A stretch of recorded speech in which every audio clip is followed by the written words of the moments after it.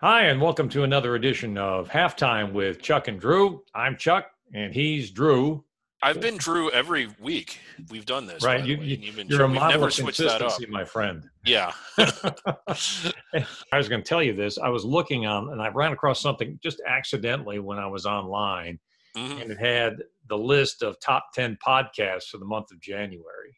Oh, really? I take it ours was not in We there. just missed it. I mean, by a matter of just a few listens, I think. I Yeah. think our placement was something like 367,951, but we were right on the cusp Right. of being 367,950. I Yeah. mean, just a couple of more listens, and we'd have been right there. I mean, Right. Yeah. right there. So essentially, we need to double the number of listens, and we should move up a couple. If we can get it up to 4 or 5, we're going to Yeah. be okay. Right. Yeah. So, Watching, glad to see that we're so close to charting here. right. I was going to ask you, have you watching anything special lately? Not a whole lot, just a lot of basketball. Something else I've gotten into is like the 80s or 90s sitcom. I've been watching Coach. I started watching that from the beginning. I had seen episodes of it, but not really seen it all the way through from the beginning. And like any sitcom, it kind of grows on you as you get to know the characters. I don't know if I'll finish it or not, but that's sort of kind of what I'm into. I like that in Wings, which I had seen before. I love and thought Wings. was really good. Wings is hilarious. It was a spinoff of another show. I don't know if it not a spinoff, but it was heavily influenced by Taxi, which was hysterical. Like Roy Biggins was Danny DeVito. You know, there's a lot of crossover there, but I love both of those. Without the need for a booster seat. Right, yeah, without the need for a booster seat. Yeah, I love that show. Coach was actually a favorite of my dad's. I did watch it here and there, but he watched it pretty religiously and really enjoyed it. I need to mention it to him next time I talk to him that it's actually out there and he can rewatch it again. I think Jerry Van Dyke actually kind of makes that show. Yeah, he was funny in it.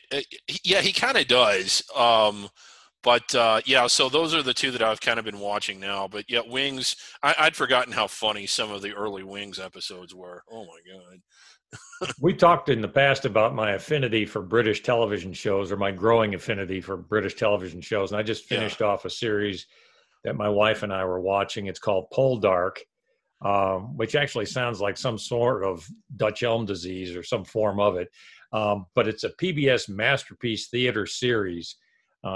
It was a drama romance type thing, and it's set in England in the early 1780s, something like 1783 to 1801 is the time frame, and there are 5 seasons of it, and it's based on this guy whose name is Ross Poldark, and he was an officer in the English Army and actually fought in the American Revolutionary War against the Americans. Now he returns home to his native Cornwall to rebuild his life, and it's based on a series of novels done by a gentleman by the name of Winston Graham. And it was kind of interesting, but it is frustrating. I will say this in the sense that everything is a tragedy in this show. There is nothing that ever goes well for anybody for more than a moment. I think we were talking about it could be someone just simply going out to the outhouse, and a moment later the outhouse explodes because there was some sort of gas buildup. Or somebody meets the love of their life, and then they spent the entire time for the next several shows questioning that love for each other and whether it will last. Well, no, if you keep talking about it, it probably will not. Right.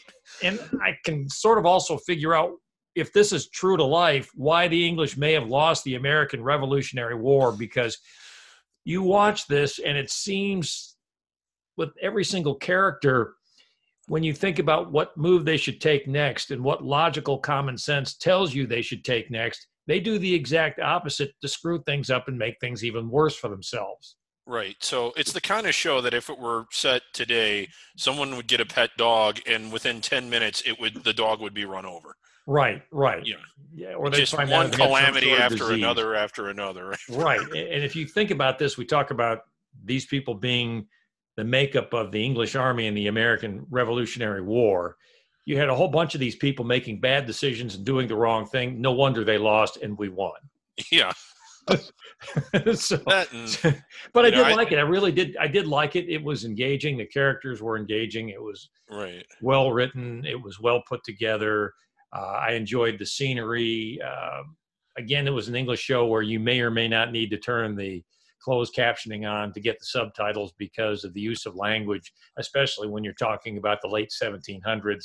Might be a little challenging at times, but it was pretty good. Now I'm kind of sorry Yeah. that it's over.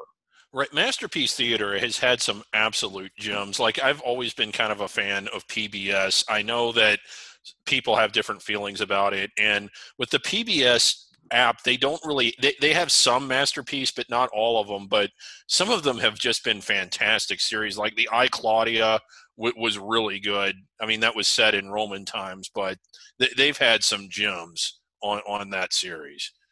Well, let's get into our sports topic for the day, and you get to lead this one off. Yeah, so I figured, what could I do for the sports topic? You know, I'm sort of in the host chair for the first time during a segment, and it's like, well, why don't we just interview Chuck? He's right there, he's available.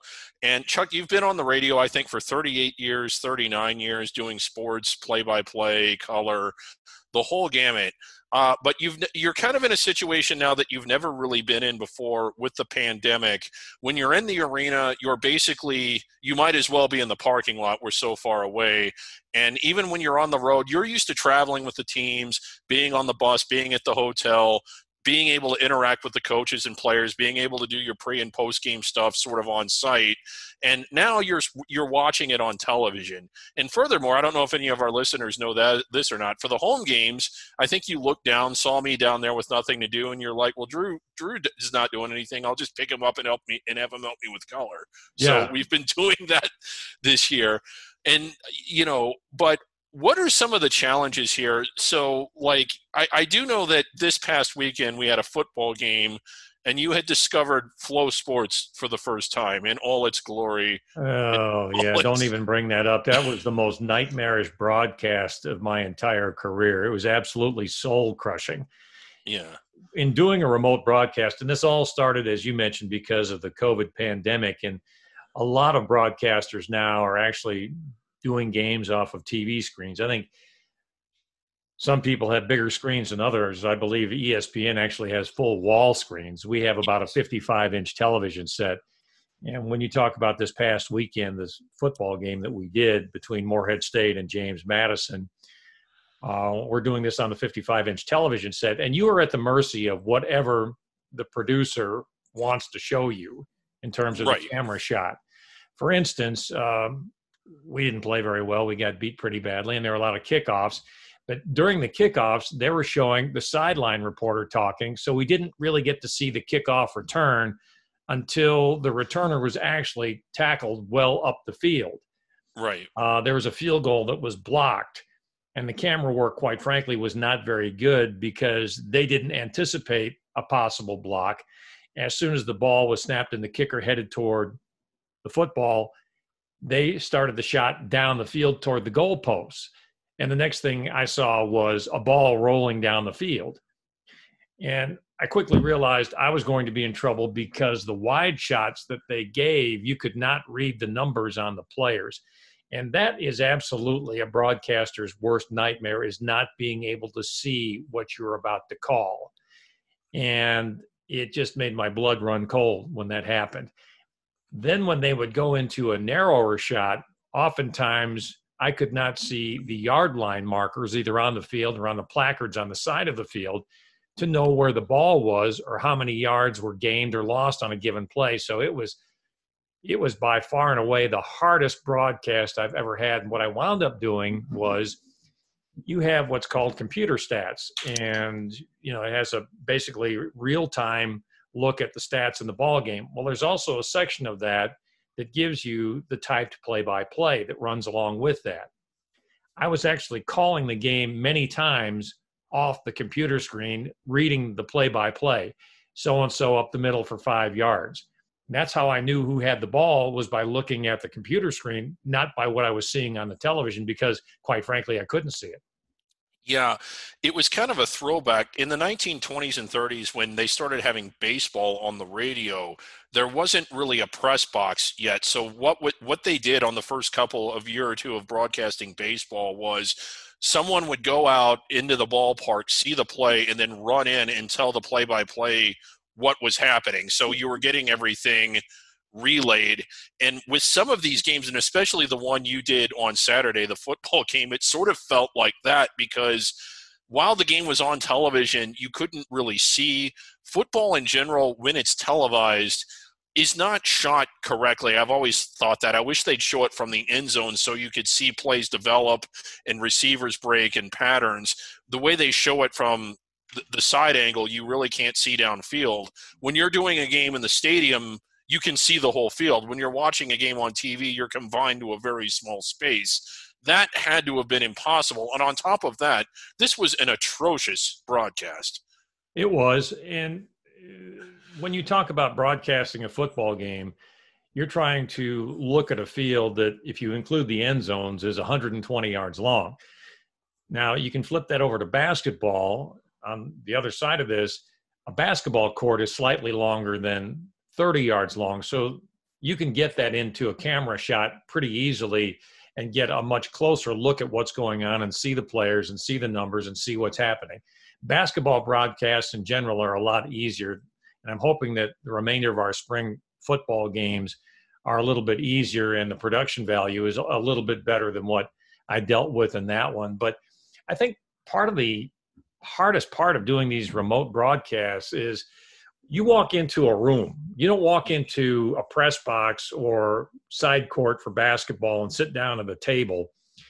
When I'm inside a stadium or a gym, I'm interacting with staff members. There's a certain atmosphere going on. You've got music playing. You've got people laughing and talking, and you're right there with the game, so to speak.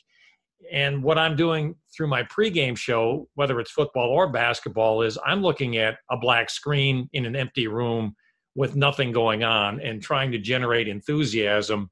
And that's kind of difficult because a lot of times for me, I'm feeding off the crowd. I'm feeding off the energy inside a stadium or an arena, and there is no energy inside of an empty room. Right. And when you're talking about, these are not on regular television. It's not on free-to-air TV or cable TV. A lot of this is coming in via stream. And while it's getting better and better as the year goes along, there are times where the internet hiccups or the Wi-Fi blinks and you lose the stream for a second. There's been times where it comes in and it's real pixelated and you might have to restart it. And like you said, you're kind of at the mercy. You can only call what you see on TV. And when you're not at the game and you're in a room watching it on a television, but it's not a television broadcast as much as it is a video stream, that's got to be difficult. And it's got to be in the back of your mind a lot of the time is, are we going to lose the stream? What happens if it goes down? And one of the things that I know, it's like, I've been in there a couple times helping. Well, I want to say I was helping out. I was really just taking up space. And I would have the game going on my phone in case the stream you were watching went out, so at least you'd have something to look at. Right. And that was helpful because that did happen. First time I realized that we were going to have an issue, I didn't know what to expect when we started doing these remote video screen broadcasts.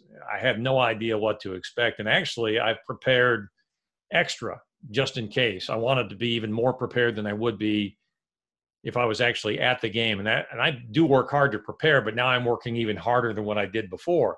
But we had a game at Clemson, and it's an ACC school, so you expect a pretty good production.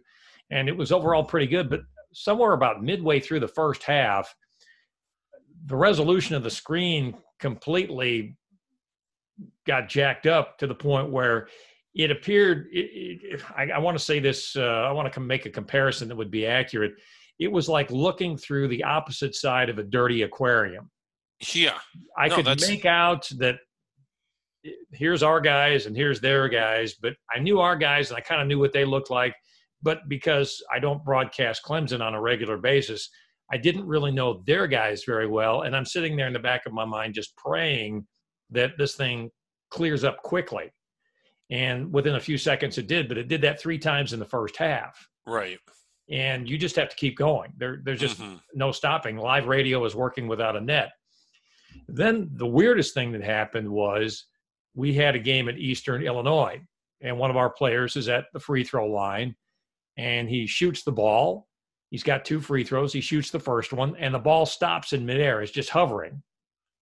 And I'm frantically trying to figure out what to do. And my partner, Dean Harden, who's sitting to my right looking at the computer stats, looks at me and gives me the indicator that the first shot was good. So I call it without seeing it, and it's still frozen. I'm hoping it's going to be unfrozen, but now the second free throw is shot, and I call that one too as well. That one was also good, but now I have a broadcast with no picture to look at. So we had to call for a break, and we had to go ahead and reset the stream again. We had to reboot the stream to get the game back so we could see it. But you really never know. And in the back of my mind, I'm always thinking, what's going to happen on this broadcast? What can happen? It's not like anyone's not trying to give you a good production, but at the same time, things occur, and you just don't know what's going to occur from one broadcast to the next. Now, we've had some broadcasts where the production was clean from start to finish, and you get done with those, and it's almost a sense of relief. I take it there's not much you're going to miss about doing games remotely. No, and I'm not going to miss sitting at the top of our arena for home games either. It's a long way up there, and you can't really see everything as well as you'd like. It's so far up there, I have to check in with an air traffic controller before I start my climb up to the broadcast booth. And we always say, like, from the top of Mount Johnson, like, Johnson Arena, we are way up there. And even that, while it's a million times better than watching a broken stream of a broadcast remotely and trying to call the game that way, you still don't always know who the fouls are on. You're so far away that some of the teams, they come in with these alternate uniforms. You have a hard time making out the numbers. It is a little bit harder up there. And sometimes, like, we do have video replay, which is behind the live action.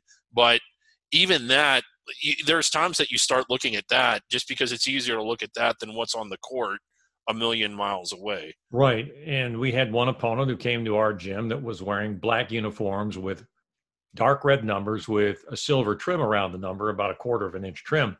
And from way up there, they're almost impossible to read. So what I started doing is looking for other ways to identify the players. For instance, this one's got red shoes on. This one's got white shoes on. This one has wristbands on. This guy has a headband on. Yeah. Ways to identify them besides their numbers. With the remote broadcast, sometimes the challenge is figuring out who a foul is on. You have to wait for the computer stats to give that to you. But the challenge there sometimes is that the computer stats are 10 seconds ahead of where you are because the picture is on a delayed basis. Yeah. So you have to make sure you look at the computer stats the right way to get a read on what's actually going on. But substitutions, since you don't have any sound, you don't hear the horn, we don't know who's coming in the ball game generally until they're on the floor. And so we've had to kind of change the way we mention the substitutions and just talk about who's on the floor at that time. Yeah. And see, I don't know the difference. Like, see, this is the first time I'd ever done it, so I don't have anything to compare it to. But, it is challenging sometimes, and I don't know how you do it. The color guy's got kind of an easy job. You just sit there and make comments every now and then, but you're having to paint a picture of what's happening. Under a normal circumstance, that's a specific skill. That's hard to do.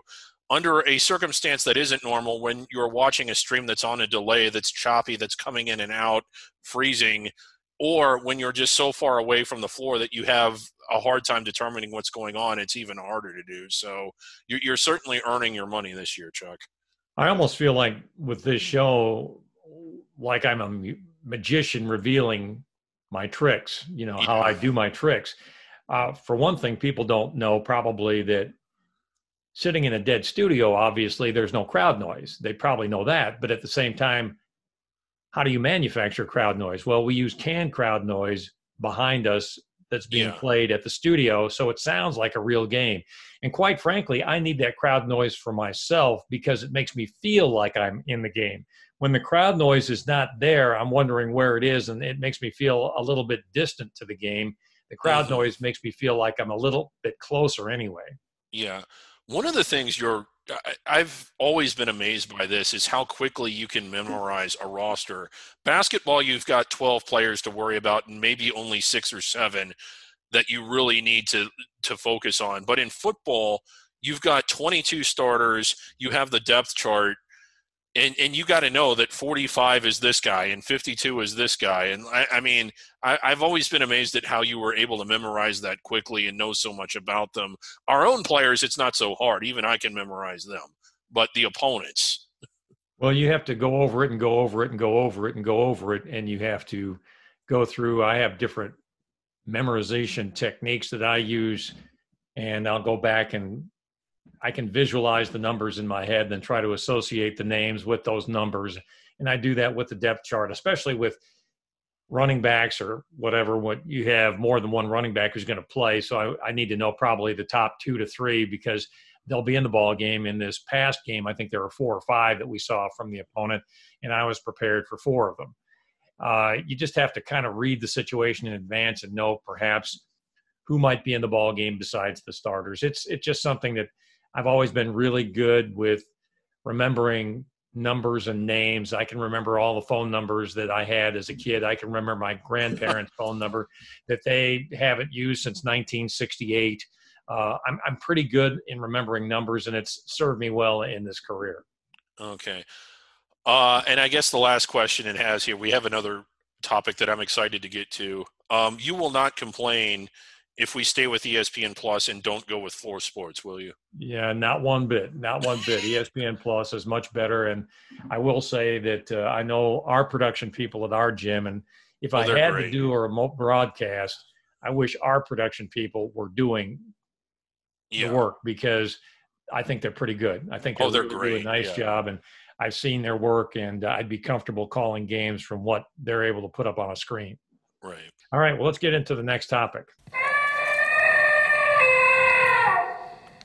I enjoyed my time as a kid. I think you did too, right? Oh yeah, I had a pretty good childhood. My parents treated me well. They shut the factory down after me, so I didn't have brothers and sisters. But yeah, I enjoyed my time as a kid. It may have been the best time. As a parent now and as a grandparent, as a former child myself, I've always liked kids anyway. But we're going to talk about favorite toys, and we may date ourselves with the era of these toys.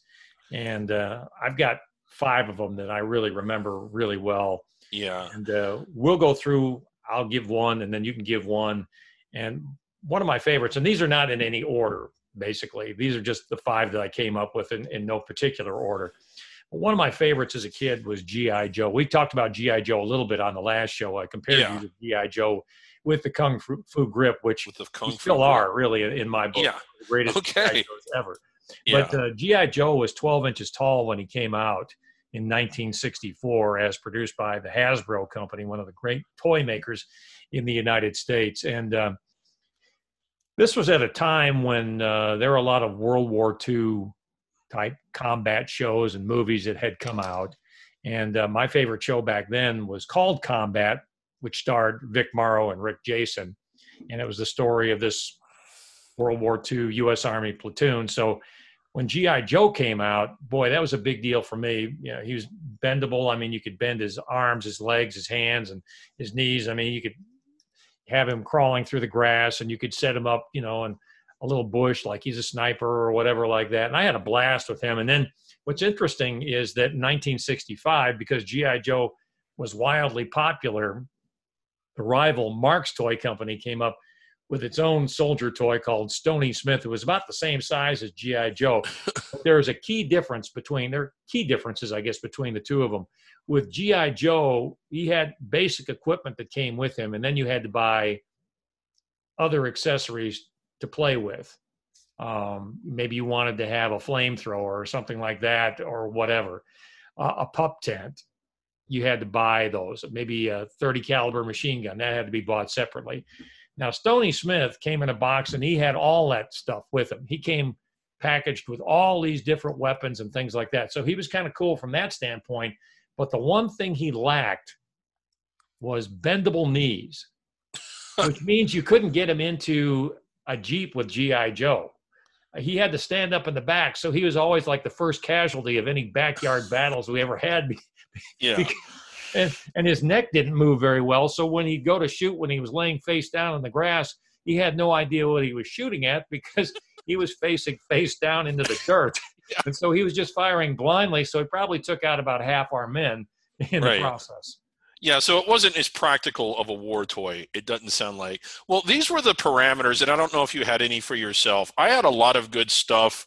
Some of the stuff that I have, while toy-ish, I wouldn't consider video games a toy, or at least I didn't want to. Maybe it is, maybe it isn't, but for the sake of this, I didn't want to just talk about my favorite video games. I also had, one of the favorite things that I had was a record player. I don't know why I was so entranced from the age of 3 of music and records, and not just the music itself, but the mechanics of a record player fascinated me. I could sit there and just watch it play the record and have the spindle drop it. I could do that for 5 or 6 hours, and I would be easily entertained. Somehow I see your mom in the other room making dinner, and Drew, yeah, go into your room and watch your record player for a while. Yeah, you're not that far off. So, like, and I guess I mean, that was just an easy way to keep me entertained. I was always pretty easily entertained.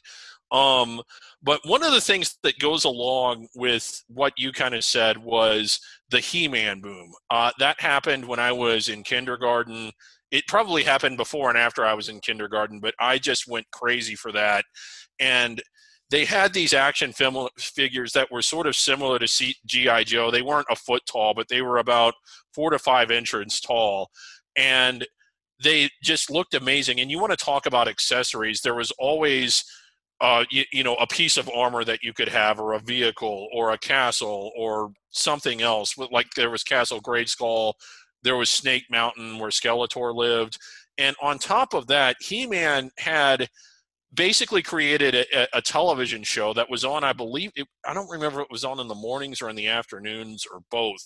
But it was on when you got home from school, and if you were in after school care or daycare, you watched it. I mean, at least every boy that was there would just huddle around and watch He-Man, and this was the perfect opportunity for them to basically push the next action figure on you, because you'd see it in the show and you'd want it, and then during the show they'd run a commercial for that action figure. So they had a magnificent racket going on for about 6 or 7. What a great marketing tool. That's brilliant. It was. And like, so every week, and I don't know how many times my parents must have thought, don't you have enough? Don't you have enough? Can't you play with what you have? But no, you had to have the next biggest thing. And so that kind of tops the list. Is we're not really going in order, but that's one that I certainly remember growing up, was this Masters of the Universe collection that I have. I have no idea what happened to it.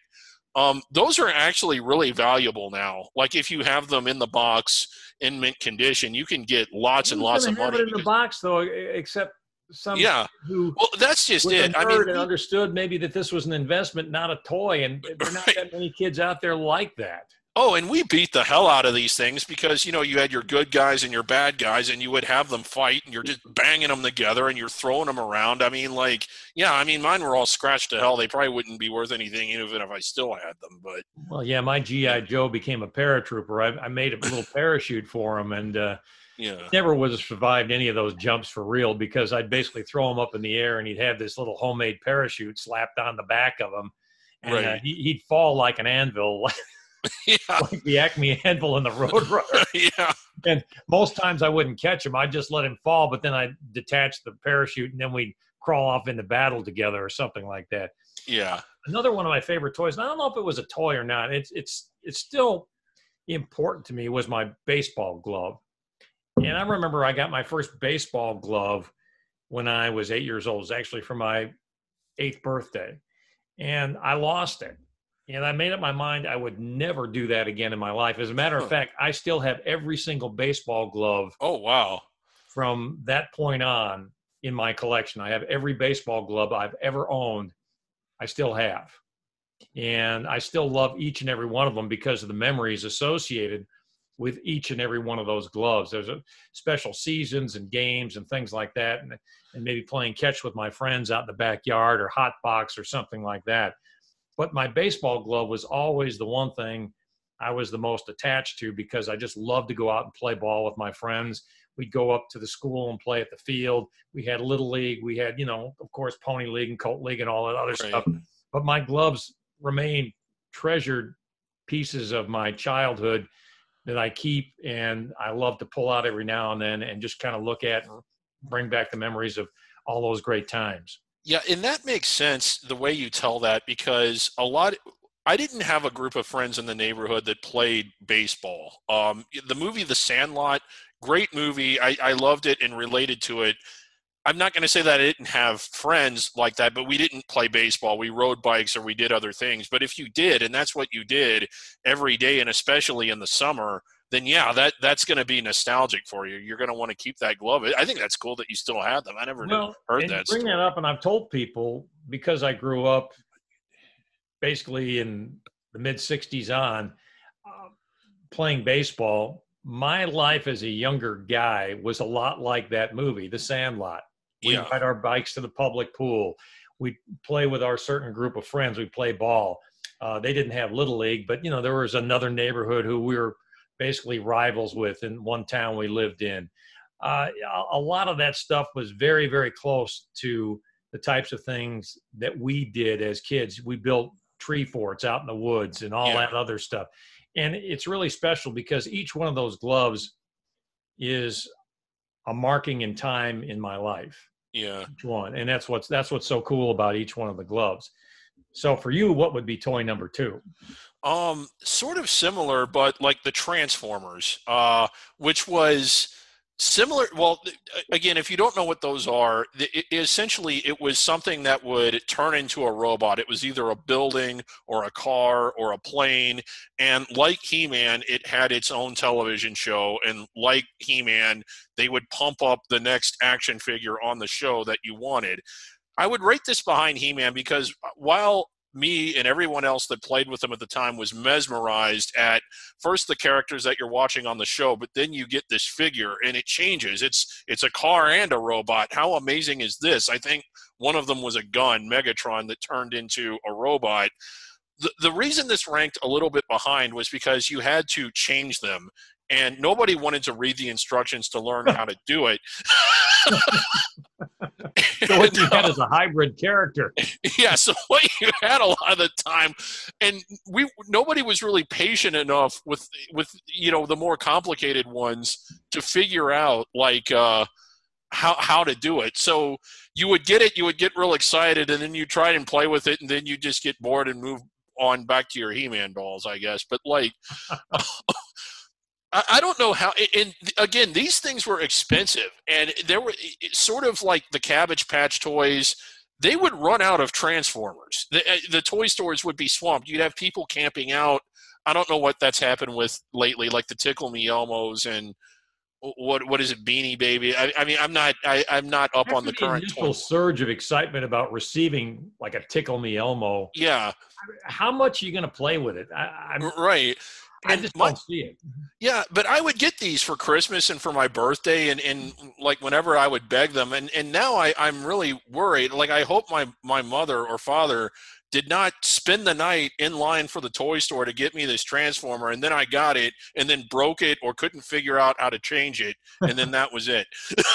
Well, Tickle Me Elmo, after about a week of that, would be bury me in the backyard, Elmo, and cover me up with dirt and never see me again, Elmo. Right. Oh, I got a toy like that. Yeah, you're going to love the last one. The next one on my list was really kind of special because it was something I wanted so badly because my friend had one next door, and we played all the time. And there are people who might be familiar with the tabletop rod hockey games where the players basically go up and down the ice in these slots, and you slide these rods back out and forth to move them, and you spin them to shoot the puck and pass it and all that other stuff. Well, it was Christmas 1965, and I wanted one so badly. It was number 1 on my Christmas list. And I knew Mom had gotten me one. We lived in a house that had a carport. And I wasn't allowed to go on the carport, but she decided to hide my Christmas gift out in the carport. But unfortunately, she did it underneath my bedroom window. So I knew for about 2 or 3 weeks that my rod hockey game was sitting out there just waiting for me. And I was just dying to get my hands on it. And the one she bought me was kind of special because at that time the NHL only had the 6 original teams, and the game she bought me had all 6 teams. Now you had only 2 sets of sticks, and they had these little plastic sticks that you had to slide in and out of the little metal figures, which was challenging.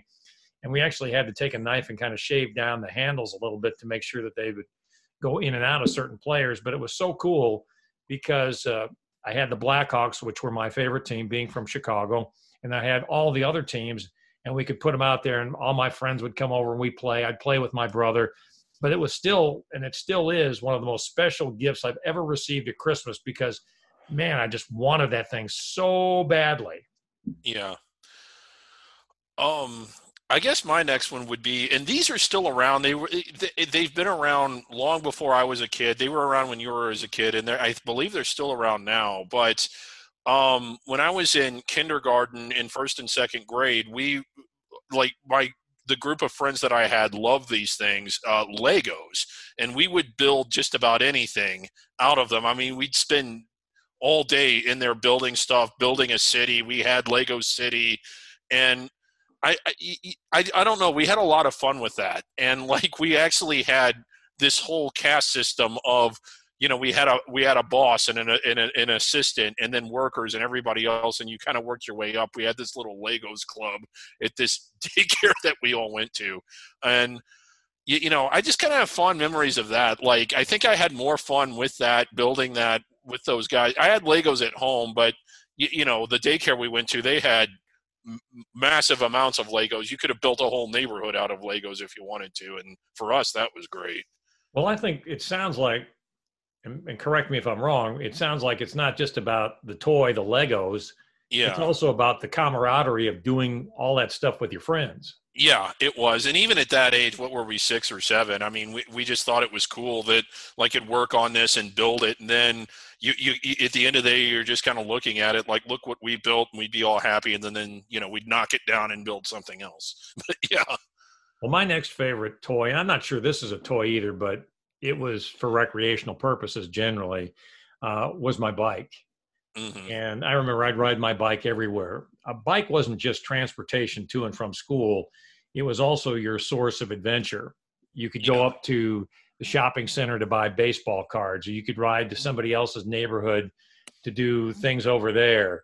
I used to ride around for a while when I got my first big 26-inch bike that my grandfather bought for me for my birthday when I was 7. I thought that was a big deal. But I'd ride around our apartment building, and I could cut the corners so closely that the foot pedal on the inside of the bike, cutting that corner, I could scrape it on the cement.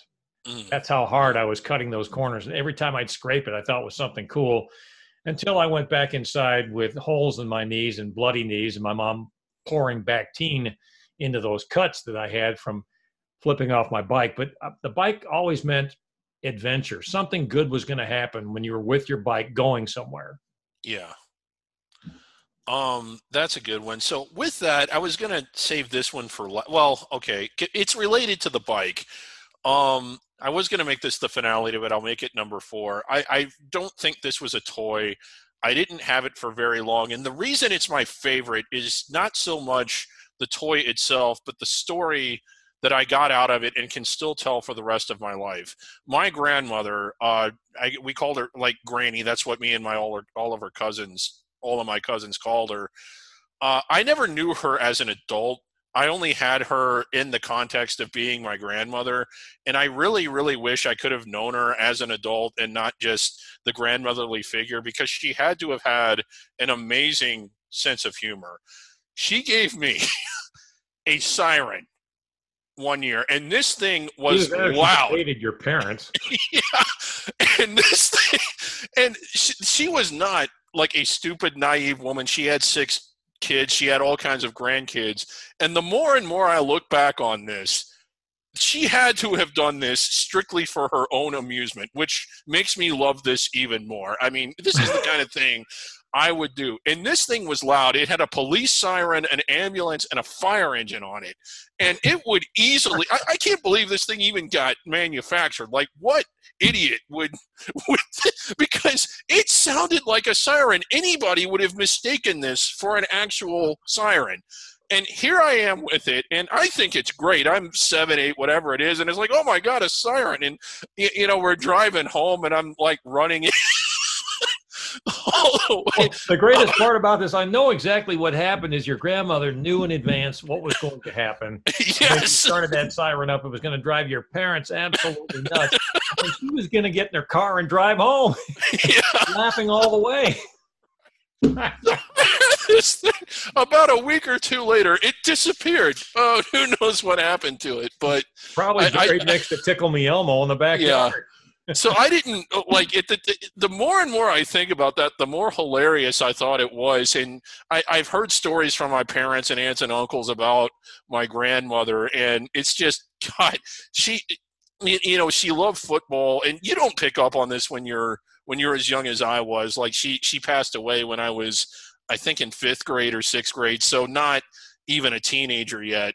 But God, she must have had a tremendous sense of humor.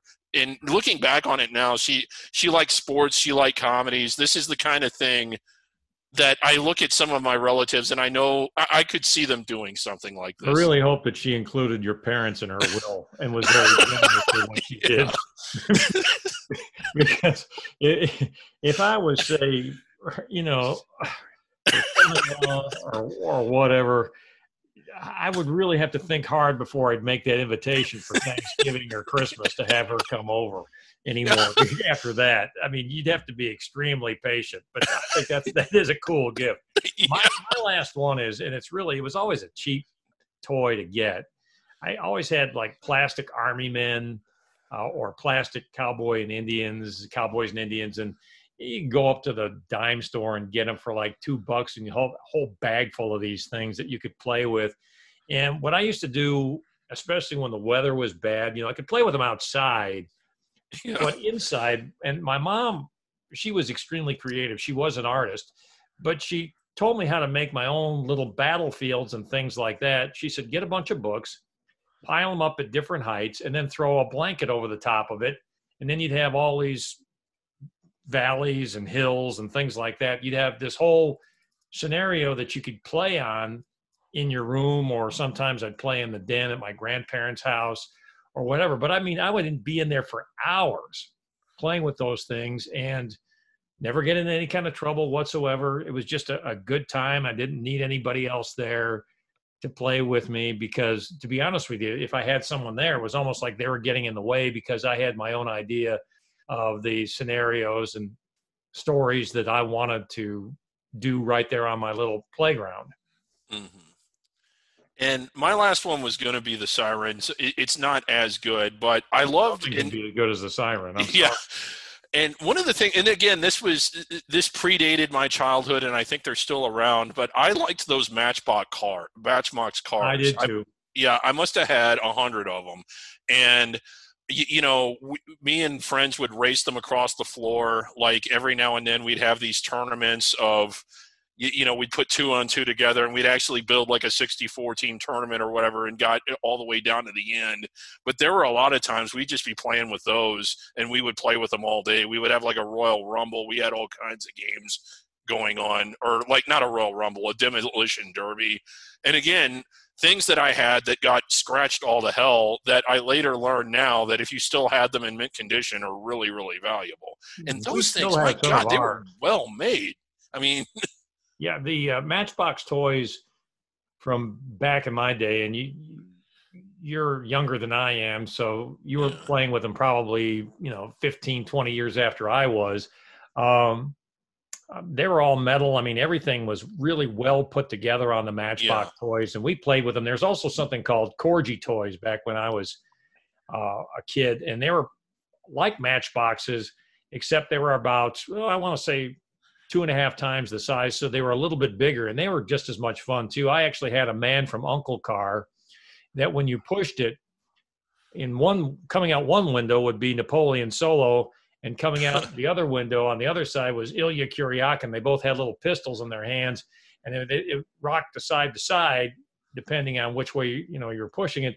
And one guy would come out, then the other guy would come out. And I love The Man from U.N.C.L.E. It was one of my favorite TV series as a youngster. And so, yeah, pushing those little cars around the floor with your friends and maybe out in the garage or out in the driveway or whatever was a blast. Yeah. So, well, we need to close up shop here for today, Drew, but we do want to remind people that if they would like to email us, and even if they wouldn't like to email us, they can still email us and give us their comments or maybe suggestions for shows or whatever. And our email address is halftime240@gmail.com. halftime240@gmail.com. My friend, as always, thanks so much. No problem. Thank you. That's Drew Barnett. I'm Chuck Mraz, and this has been Halftime with Chuck and Drew.